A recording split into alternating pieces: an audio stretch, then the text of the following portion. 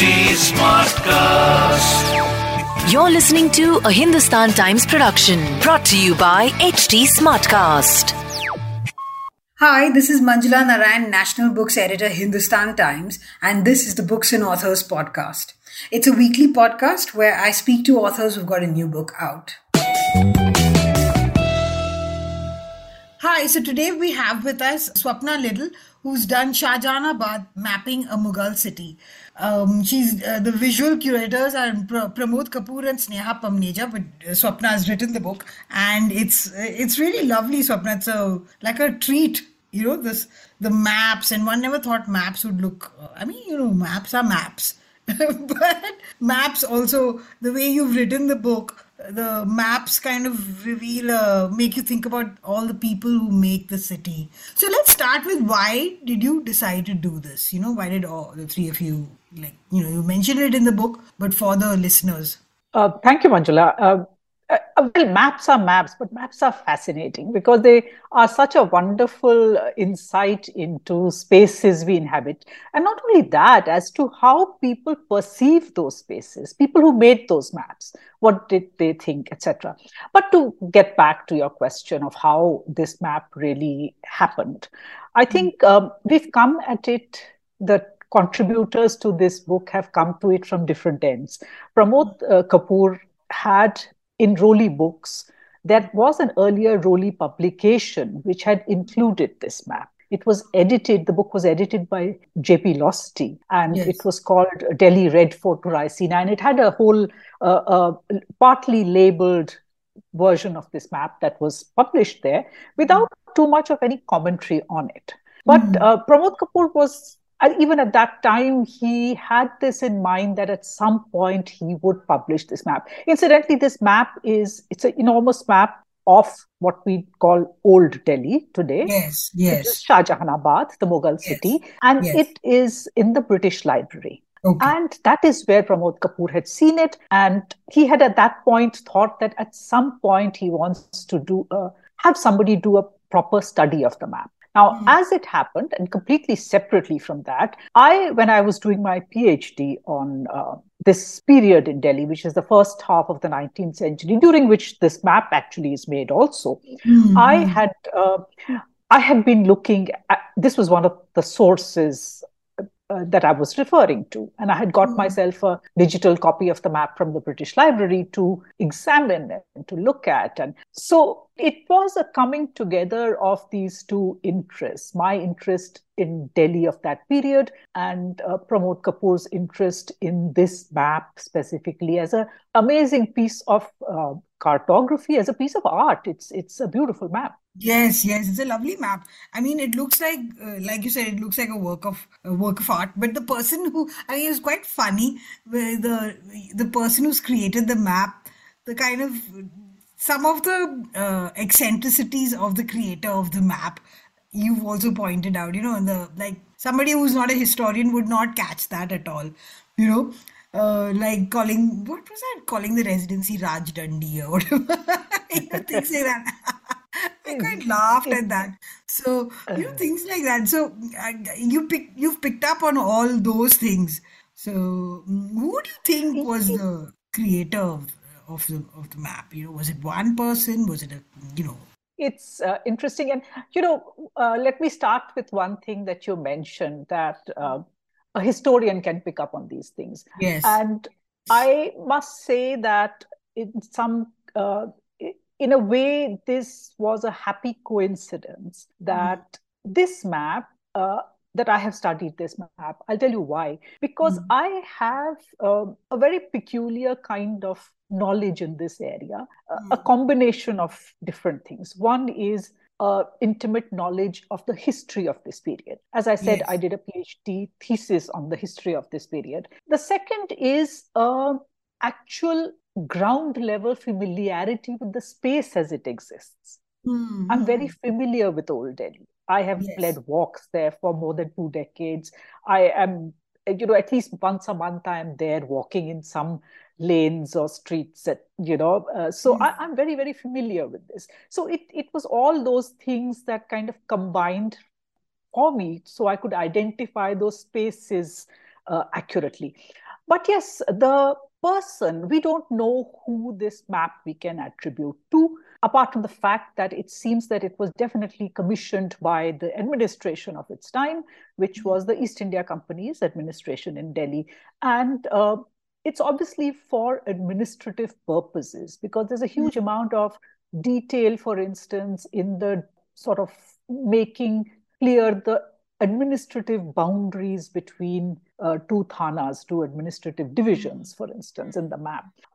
And of course, that amount of work, the mapping of the city in that detail, would have required a considerable outlay of money to do that, of personnel to do that. So when I talk about the map maker, actually, I'm talking about the person I see reflected in the map is somebody who's writing the inscriptions, etc. But that has to have been a team, because there are people who are doing the surveying, there are people who are doing the actual drawing. As I said, this is a very beautiful piece of art, because many of the prominent buildings are very beautifully drawn as well. So this is not somebody who doesn't have that expertise. So it's a team of people who are actually drawing this. And then, of course, the person who labels this. Now, the labels are very interesting, because it does tell us something about this guy. He uses a completely phonetic approach when he's talking about words which are either not only English, but even Farsi words, even Persian words. He uses, so he's not somebody who is very well educated in Persian or English.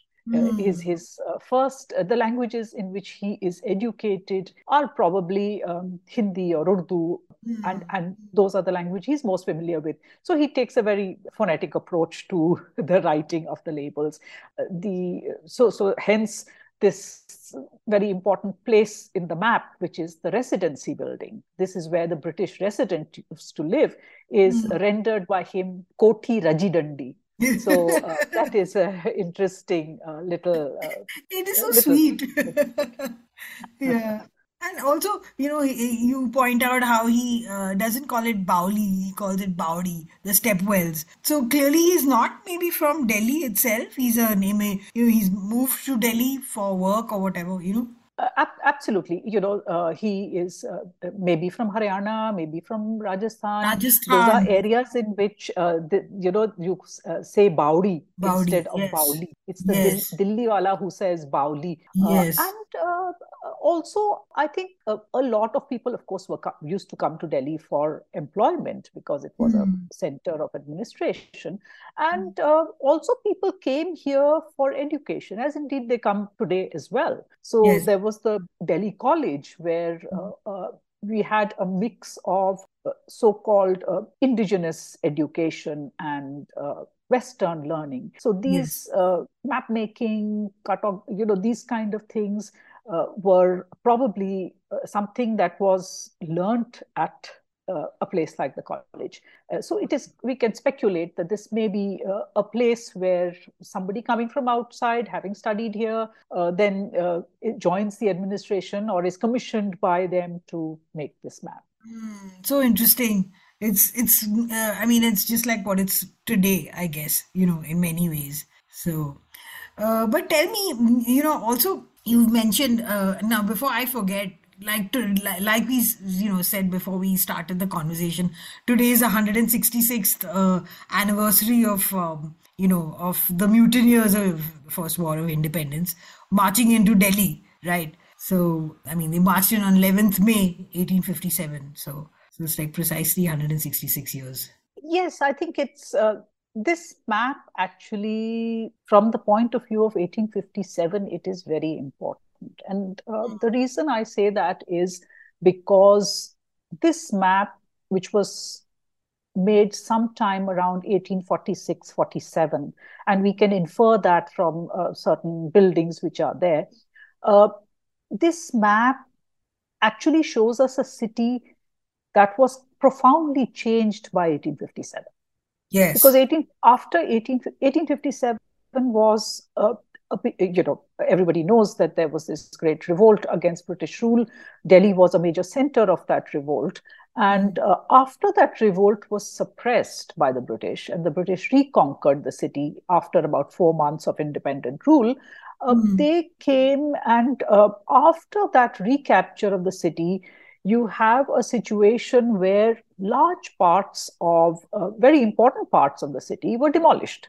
Things like the majority of the buildings within the Red Fort were demolished. Large parts of the city, like second largest mosque, Akbarabadi Mosque, Masjid, that was demolished. Jahanara, Sarai, and Chowk, which was the original Chandni Chowk of the city. We call the street Chandni Chowk now, but it was actually just a chowk, a square. So that chowk was demolished. So much had changed that this map is really an invaluable look at that city as it was before the destruction of 1857. So it's fascinating to look, for instance, at the Red Fort. What were the spaces? For instance, one of the things which people often say is, where was the Meena Bazaar? Because the Meena Bazaar is in the Red Fort is one of those things where people talk about, the Mughal women used to, it was a bazaar which was specifically for the Mughal women inside the fort. It was private because there were no strange men there, etc. So that the map shows us very clearly where that Meena Bazaar, for instance, was. So it shows us so many of the buildings that have now disappeared. So that's what makes it an amazing source of information. And of course, what has also been done in the book is that there is some effort to bring in other maps as well. So, for instance, for the fort, there is an amazing map which was made somewhere probably in the middle of the 18th century or the earlier part of the 18th century, which was made in Jaipur by a Jaipur map maker. And that is also been put in there because that kind of supplements this map. And it gives us a little greater insight into what this map represents. There are wonderful plans of the main streets. One is that what we call now the Chandni Chowk street in front of the Red Fort. And these were made also in the 18th century for a Frenchman. And they are in the Victoria Albert Museum. They have been included because they show us a slightly different picture from what our map shows us, the British Library map. So it's really, it is mapping Shahjahanabad. It's looking at these wonderful different sources and trying to put together what the city was. And of course, with also rich detail, I think, which has been put in of buildings that were there and people. That is, I think, who were the people who are mentioned in the map? There are Havelis that are mentioned. One thing with a map with this much detail is that you actually get not only street names, but some of the bigger estates, the bigger Havelis, they are labeled also, often with the owners' names. So since I am familiar with the history of that period, I could assign identities to a lot of those names, give brief descriptions of who these people were.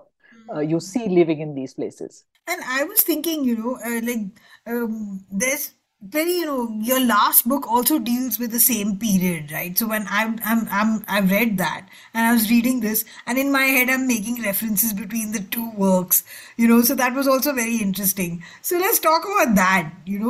This seems like a map version. Like you can read both the books together. Of course, this has this visual element as well. Indeed, they supplement each other. So when you hear of a certain, a certain merchant, Sagun Chand, I tell you where Sagun Chand lived, where his father built this great temple. Harsukh Rai built his temple. And I show you that on the map.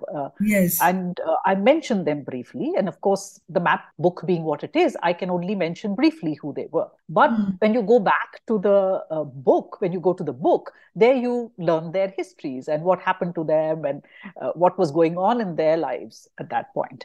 Or Begum Samru, for instance, Begum Samru's house, how she built two houses, one in Chudiwala and one in just off the Chandni Chowk street. So you hear of all these people. The other very fascinating person, according to me, was Manuel de Remau. And he was from a Portuguese family who had been settled in Delhi for several generations. And when the British had come into Delhi first in 1803, he was a military man. By that, but he soon after retired, and he continued to live in Delhi, and he had some business interests as well. Hmm. So I've talked about him in The Broken Script. And when you look at the map, you can see that where his house was, where he had some shops and katras. And lastly, there is this, it's amusing, you might find it amusing, that I actually went looking for this Haveli to see if it had still survived. So I Oh. went to this area, which is called Chidakhana, and I went looking for the Haveli and I found it. Or rather, I found only Wow. the very grand gateway. I didn't find the actual Haveli, it's been demolished, but the Hmm. grand gateway. And you'll be amused to know that it is now called Man Mahal Ki Haveli. It's called Man Mahal Ki Haveli. And you look at the map and it says Haveli Manuel Sahab. So obviously it is Manuel Sahab's Haveli, which is now Man Mahal Ki Haveli. Man Mahal. Gosh. Yes. How Manuel is transformed into Man Mahal. One thing I must really tell you, which again I think not many people, it seems hard for us to believe this, but this map, and I can assure you because I'm very interested in maps, this map is a better way of finding places in Shahjahanabad, even today. Really? Google Maps, Ica Maps, nothing is a patch on it. Nothing Wow. can give you the kind of detail that this map can even today. So even today, if you want to find certain gullies, etc., I would say I would refer to this because otherwise it's impossible. Nobody gives that accuracy of detail as this map does. And of course, Old Delhi is full of all these little gullies, and it's like so complicated. And when you say that now this place is now what is now today Parathe Wali Gully, and I was like, oh, So I found, I mean, like while I was reading it, I was constantly referring to my memory of the place, and having walked there and trying to make those references. So let's talk about that. That adds a layer of, I mean, richness to it. Yes, I have referred. I mean, again, the text obviously is about the map and the city it shows as it existed in 1846. But I do try and I've made incidental references to the situation as it exists today, though not very much. But Yeah. anybody who is interested in today's Delhi, today's Old Delhi, today's Shahjahanabad, and is familiar with some parts of it will find this very interesting because Yes. you will find the history of a lot of these places through this map. So Yes. those connections are very interesting. So I've also, for me, change. I'm a historian, so change is very important, and I've tried to also point out in this map that even the city it shows us is a city that has been changing. It is not an Yeah. unchanged city from Shah Jahan's time, though founded in Shah Jahan's time. How places have changed. So what Yeah. used to be a haveli, a large private, estate like the Haveli Haider Kuli, which Hmm. was actually a nobleman's estate, has even by that time changed into a mohalla, Hmm. which you see today also. So that aspect of change and how the city is a changing, evolving thing Yeah. comes out, I think, in the book as well. Yeah. And I found it fascinating that you make a reference to how Jat Vada and all those places are, maybe the Vada was added to it because of the Marathas, and because Marathas ruled in the name of the Mughal emperor for many years in Delhi. So I mean, I didn't know that. So that was like a fascinating aspect of it. How various different people brought their own naming conventions to the cities, localities. You Yes, know. indeed. The during the Maratha rule, it's Hmm. evidently it's during that time that places like Jatwada, Jogiwada, Maliwada, these names come in. Uh, Also, one thing that I think is will contribute to our understanding of Mughal town planning. Also, this map does Hmm. that because when you look at this map and when you put it in the context of certain textual sources. And I've written an introduction within the book which talks about how we have to read this map together with certain important sources. Like there's an important text which also a translation of that I had annotated at once upon a time. It's called Sairul Manazil, and it is a description of the Yes. city in the 1810s.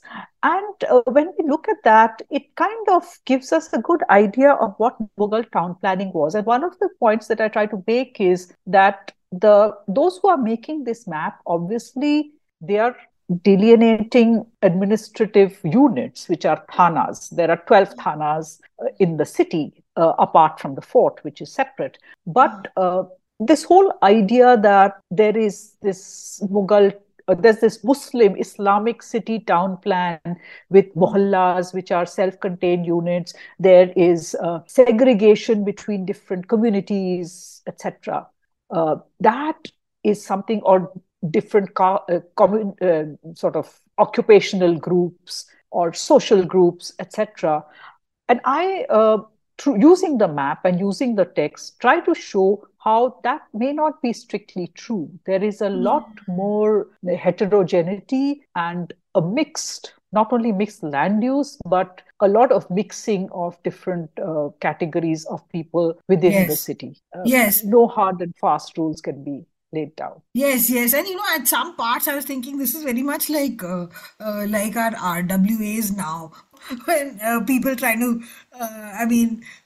one lane having its own, thing going on, and the parking outside in a specific space.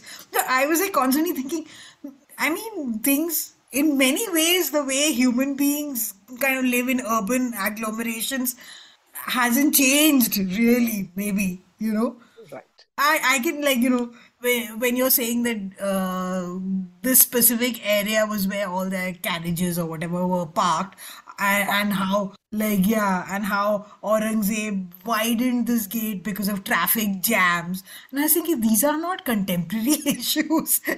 Clearly, they've been issues Yes. forever, which is was a nice insight to get from a book, Yeah.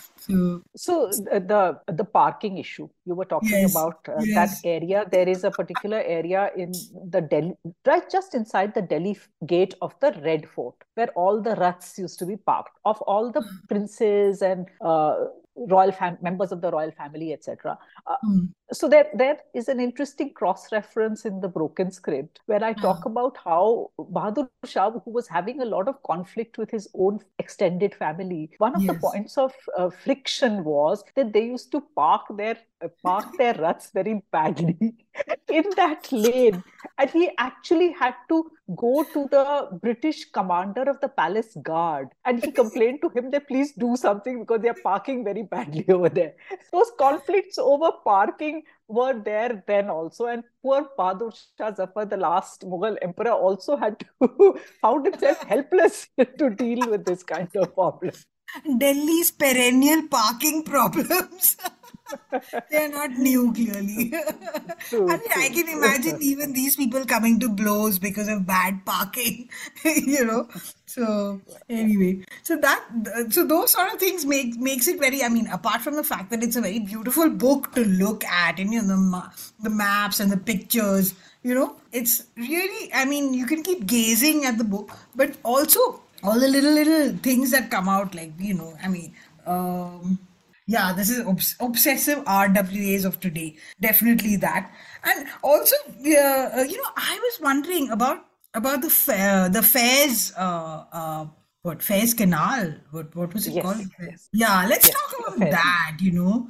that, and The role it played. water systems that this shows us are quite fascinating, actually. We have because nothing survives of it, really. There Yeah, was this channel of water, which was an offshoot of the Western Yamuna Canal, and yeah, that comes in through the Kabuli Darwaza. It comes in okay. through the Kabuli Darwaza. It's a channel of water, and it soon divides into two branches. One goes down the main street, Hmm. right from Fatehpuri Masjid down to the Red Fort, and the other one goes through the major gardens. The gardens are in the northern part of the city, and they go Hmm. through the gardens. And when you look at the map, it shows us such fascinating details around this Nahr, where it enters the garden, where it comes out of the garden. There are little pools on top of the Nahr, little bridges on top of the Nahr. It points Wow. those out. It Mm. talks about ghats next to the Yes. Nahr. So, Yes. there are actually ghats next to the Nahr. The fact that there are panchakkis, water mills, which are Mm. on the Nahr, there are hammams, Mm. which are obviously drawing water probably from the Nahr as well. So Mm. there are all And these you things which are water related, which mm, you see here. mm, And it's interesting, one of the major estates of Shahjahanabad of the period, which is the estate of the Nawabs of Awadh, mm, which is near the Kabuli Darwaza, it is split down the middle by this Nahr. So most of its big palaces are actually built along this Nahr. So that must have been a fascinating thing. But of course, much of that is now destroyed. It was demolished to bring the railway line in. But yeah. again, one of the things I did was, as soon as I saw this, I went exploring to see what was left of that Nawab of Awadh's estate. There are a Mm, few gateways left, but mm. that's about it. Water was significant. And of course, the other thing that the map shows us is the drainage system to Yes, some yes, extent. It yes. shows us drains, where the drains come out, how the drains are along the wall, the outer wall. Mm, Of course, it doesn't show us but there were major drains along major streets so okay. that water could drain out. So Shah Jahan had built a major drainage system for the city. But Mm, even by the time this map was made, many of those drains were not in working order. They hadn't been oh, maintained very well. We have okay. another source for this, Sayyid Ahmad Khan, who wrote a Mm, book, mm, Sir mm. Sayyid, Sure, in Sayed. the 1840s again. And he wrote a Mm, book, and he said that all those sewers, he calls them Badar Raws, and mm. those are all now choked up and not working properly. So it Okay. shows us these interesting details. Mm. And the Neher itself, what happened? I mean, let's talk about what happened to the Neher. You know? The Neher was a little problematic because it required continuous maintenance in its Mm, upper reaches, much before it entered Delhi. To maintain mm, that flow of water, it needed constant desilting and all those things, that mm. maintenance. And every time Delhi went through a period of, particularly whenever there was the government was not looking into it, it would silt up and the water would stop. So Ah, this had happened, in fact, even in the 18th century. So when the British came to Delhi in 1803, they found that the Nahr was dry and they oh. wanted to revive it. And their Mm, main aim in reviving it is not so much to bring water to Delhi, but to make sure that it would provide water for irrigation in outside the walls of the city. So mm. they had actually restored it, and water actually entered Delhi also in the early 1820s. So Oh. that was the Nahr. But the Nahr, again, the water was always a little dicey, because depending on how much water is being taken off for irrigation, etc., water was very uncertain in it. And definitely after the revolt of 1857, they decided that it was too much of an effort to keep this running through the city. So they bricked up the channels of water inside the city also, and it Mm. stopped forever. Oh, how sad. Because like from the pictures, it's fascinating. It looks lovely, to see the water. I was just imagining, wonder where this was flowing through. And another thing is that the Martello Towers. Wow, that was I didn't know the whole story behind it. So let's talk about that. Yeah.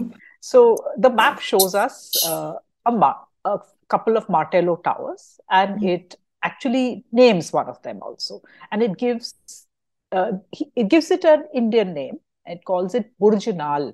Burj means tower, and Yes. Nal is a cylindrical tower. So it is a Burj Nal, and Yeah. that's literally what it is. It's a circular tower, which is a fortification. And these Yes. fortifications were actually built by the British. And the British, in their wars against Napoleon, had come across this kind of a tower in Mm. along the I don't, and I'm trying to say where exactly they had come across this, but it was a place called uh, Mortella Point, Okay. along the Okay. Spanish coast.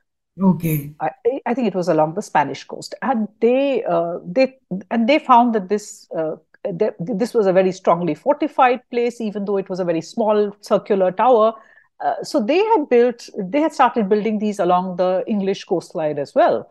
And when Delhi's fortifications, they strengthened in the early part of the 19th century, they added a few martel, and they, of course, mispronounced it and called it Martello instead of Mortella, but Martello towers. So these were made in Delhi, and you can see this over here. Yeah, great. So that was also a nice. I mean, when you wander through Delhi and you see these things, you just see them. I mean, you think, okay, it's part of. At some point, somebody made it, but then finally, when you discover what exactly it is, it's like it gives you a buzz. So, Right. yeah.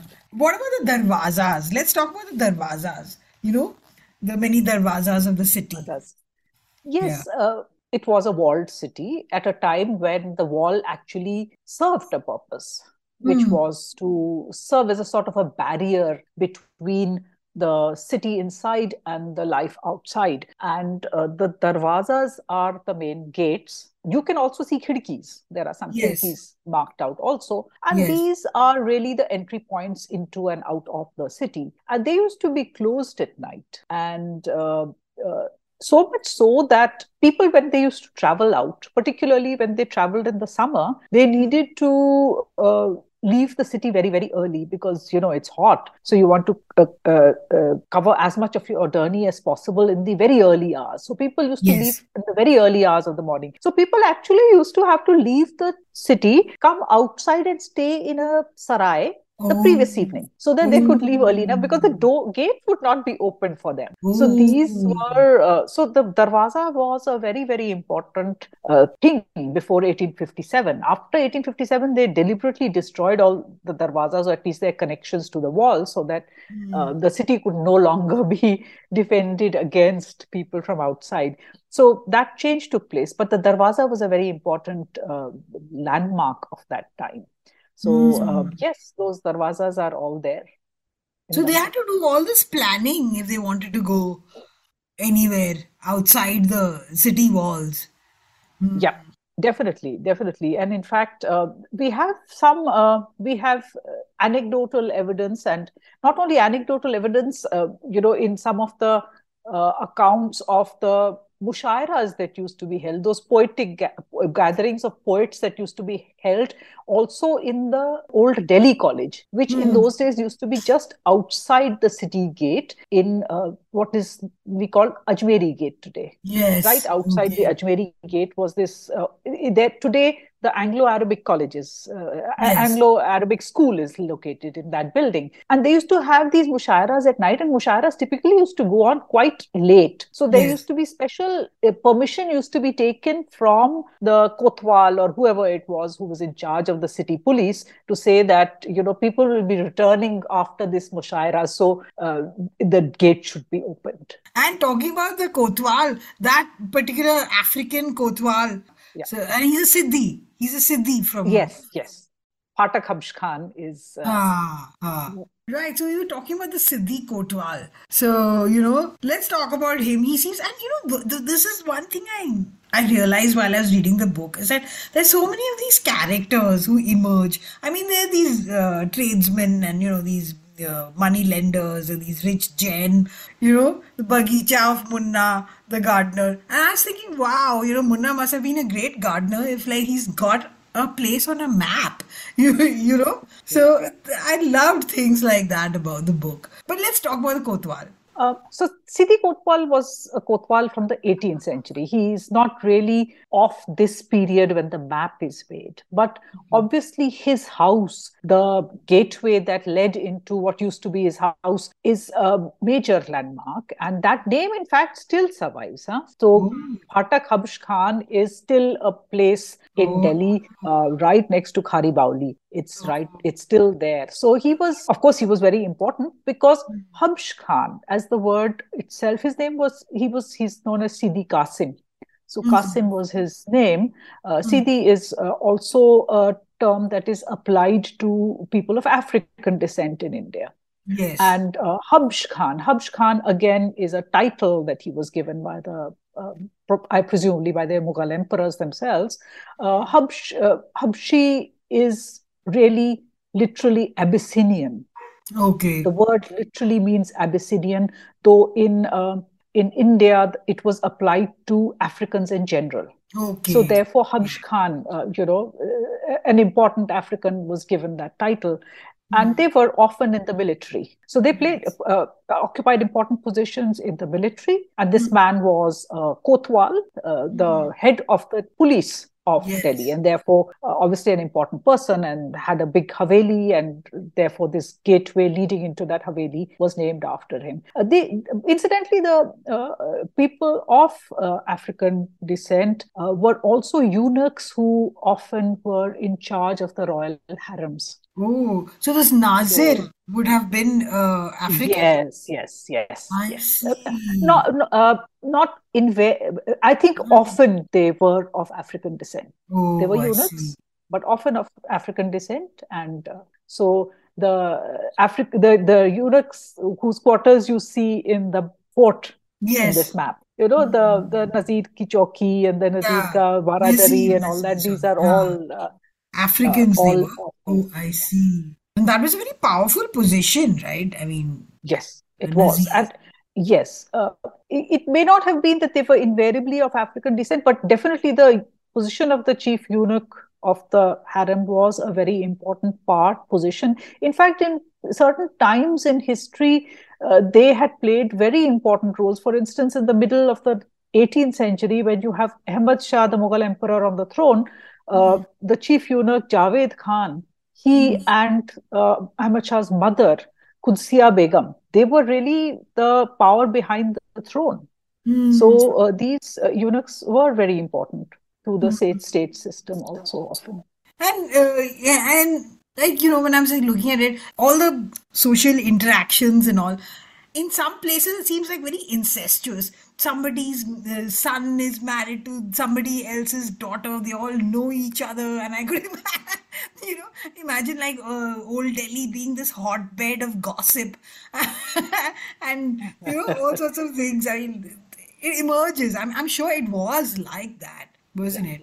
One of the good examples of that is the whole interconnected clan of Qasim Khan and his brother Hmm. Arif Jan. Qasim Jan and Arif Khan, who have this great, in fact, there's a Thana Qasim Jan, Guzar Qasim Hmm. Jan, which it gives a name to the whole Thana, and a major street even today Hmm. is named after Qasim Jan. Hmm. And their descendants and several family members, they all have their havelis over there, and you can see there are grandsons and brothers and all those interconnected family. In fact, that was the family from which the poet Ghalib's wife also belonged to that Yes, same family. yes, So yes. that is they are in what is today known as Balli Mara, that area. Oh, okay, Balli Balima. Mara, Okay. most people will be familiar with Balli Mara. So it's Yes. right next to Balli Mara, or parts of Balli Mara where they had their havelis. So,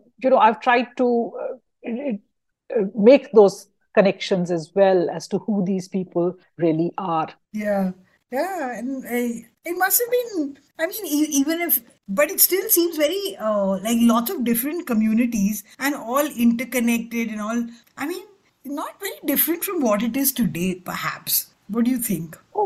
Definitely. I think you are quite right. And in fact, I think what it really shows us is, we're talking about a city before you have very clear national boundaries, right? Yes. Today, Yes. we have, think about a period in which there are military men who are staying there who are Portuguese. The Yes. Kotwal of, incidentally, it's not really quite relevant to this map, but I have mentioned this in the broken script, which was that the Kotwal during the Maratha period in Delhi was a Frenchman. Yes. Yes. So, You you mentioned that. have this kind of cosmopolitanism that is there, not only in the city that people are living there, but they have these important positions, because that whole idea, nobody holds a passport really Yeah. to say what is your citizenship.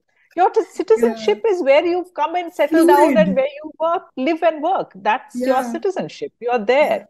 Yeah. So So And therefore, you have to look at the city very differently. yeah, and this man who's a lovely. I think he's the one who's really whose ancestors eventually. I mean, whose descendants. Anyway, this Ahmad Baksh Khan, beautiful Yeah. portrait of his, and one of his Yes. descendants marries Ghalib, right? Am Yes. I? In fact, Yeah, it's his niece. His yeah. niece was married to Ali. And he's from Bukhara, right? Yeah. He's So they had originally come from and Bukhara. yeah, yeah. Yeah. So Yeah. his father had come from there and had settled down in Delhi. So Yeah. there are people from all over the place. That's what makes the identity of Delhi. So Yeah. there's nothing parochial about it. Yes, yes. That's what that definitely comes out, and I mean, it was quite unexpected for a map to kind of, Did you think that this would emerge from it? These sort of insights? I think yes. I mean, of course, a lot of these insights don't emerge from the map itself, which Hmm. can only about give us names and locations, place Yes, names. yes. And it is from those place names, those places that I have drawn from various other texts, the background of all these people. So it is really the drawing together of various textual sources and this map and other maps and paintings and things like Yes. that this whole complex picture emerges. But I thought that this was a good occasion to bring all those things together. Because what brings, I look at it also as somebody who does walks in the old city. I Hmm. lead heritage walks there. I've been leading Yes. heritage walks there for mainly for Intact for many years.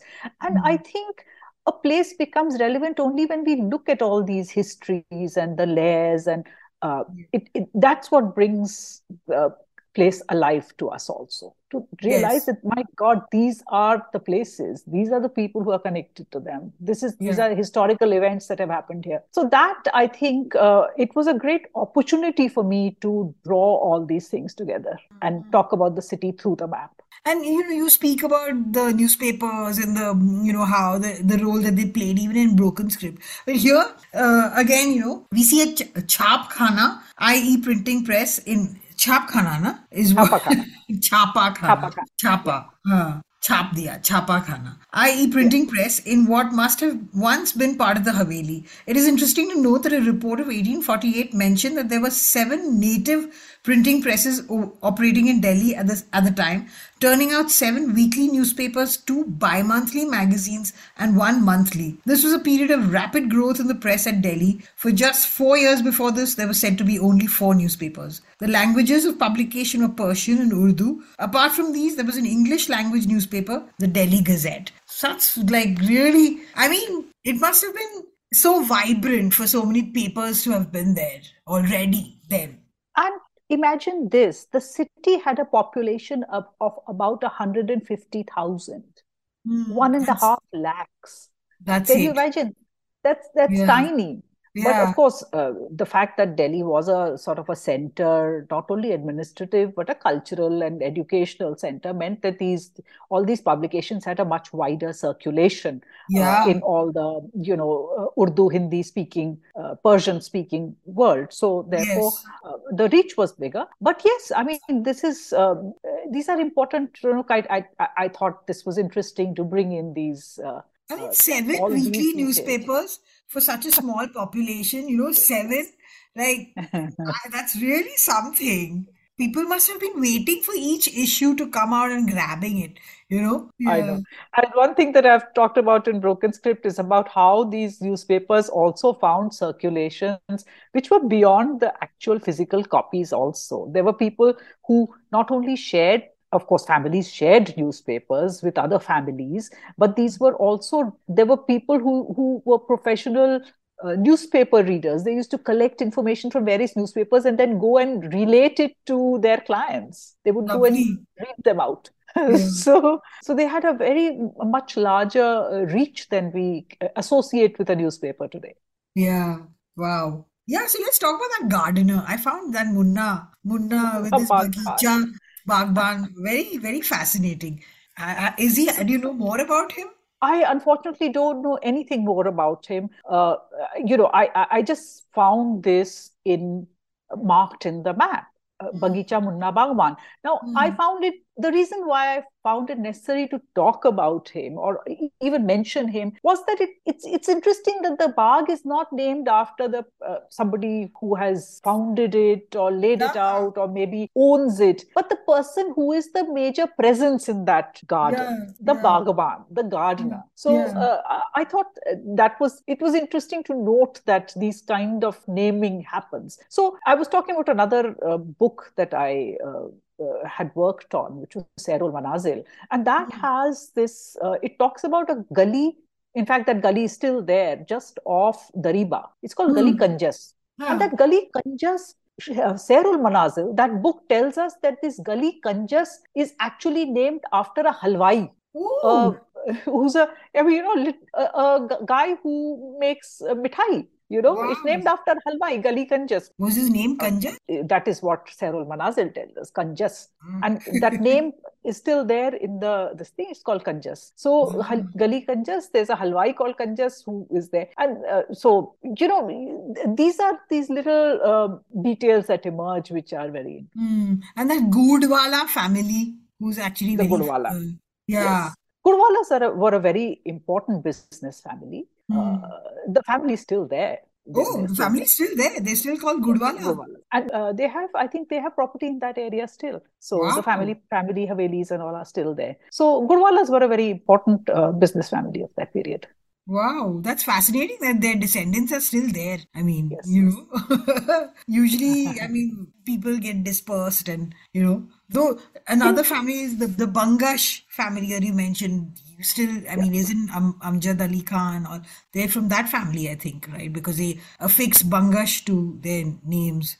Yeah, I must say I'm not very familiar with that. But one thing that has happened in the case of Delhi, the kind of upheavals and turnovers in population that we've had in 1857, in 1947, disproportionately affected a sort of predominantly Muslim service intellectual class Mm, or mm. nobility or landed nobility, the service Yes, elite, the intellectual elite, particularly Muslims. yes. It affected those categories. So, in fact, the business families have had a greater continuity, even Oh, though in the sense that their businesses continued even mm, after 1857. 1857 yes. disproportionately the British discriminated against the Muslims.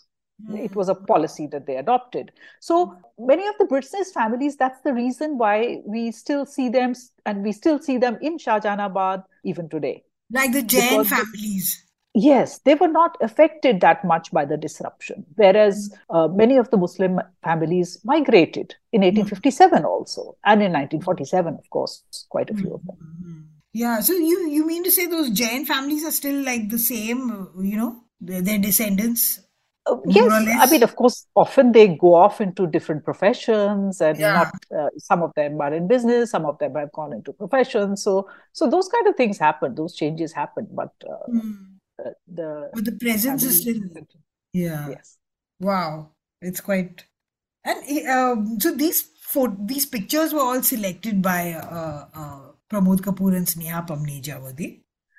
Yes, of course. I mean, I pointed them to some of them. Like, for instance, one of the merchants, Sagun Chand. So there is one thing to see a court of Bahadur Shah Zafar, but to be able to identify specific people in there How did you do that? because it is actually labeled. Their names are actually there on their robes, if you look carefully. So Oh, I read this painting very carefully and I saw that this was Sagun Chand. And then I said, this is Sagun Chand. Let's have a portrait of him there. Because these kind of things are unusual. We often see the nobility, the princes, the emperors, of course. You have lots and lots of them, but you don't have these kind of people otherwise. So therefore this was an interesting thing to do. yeah. And these people were very important. They were the money behind all this, right? Absolutely.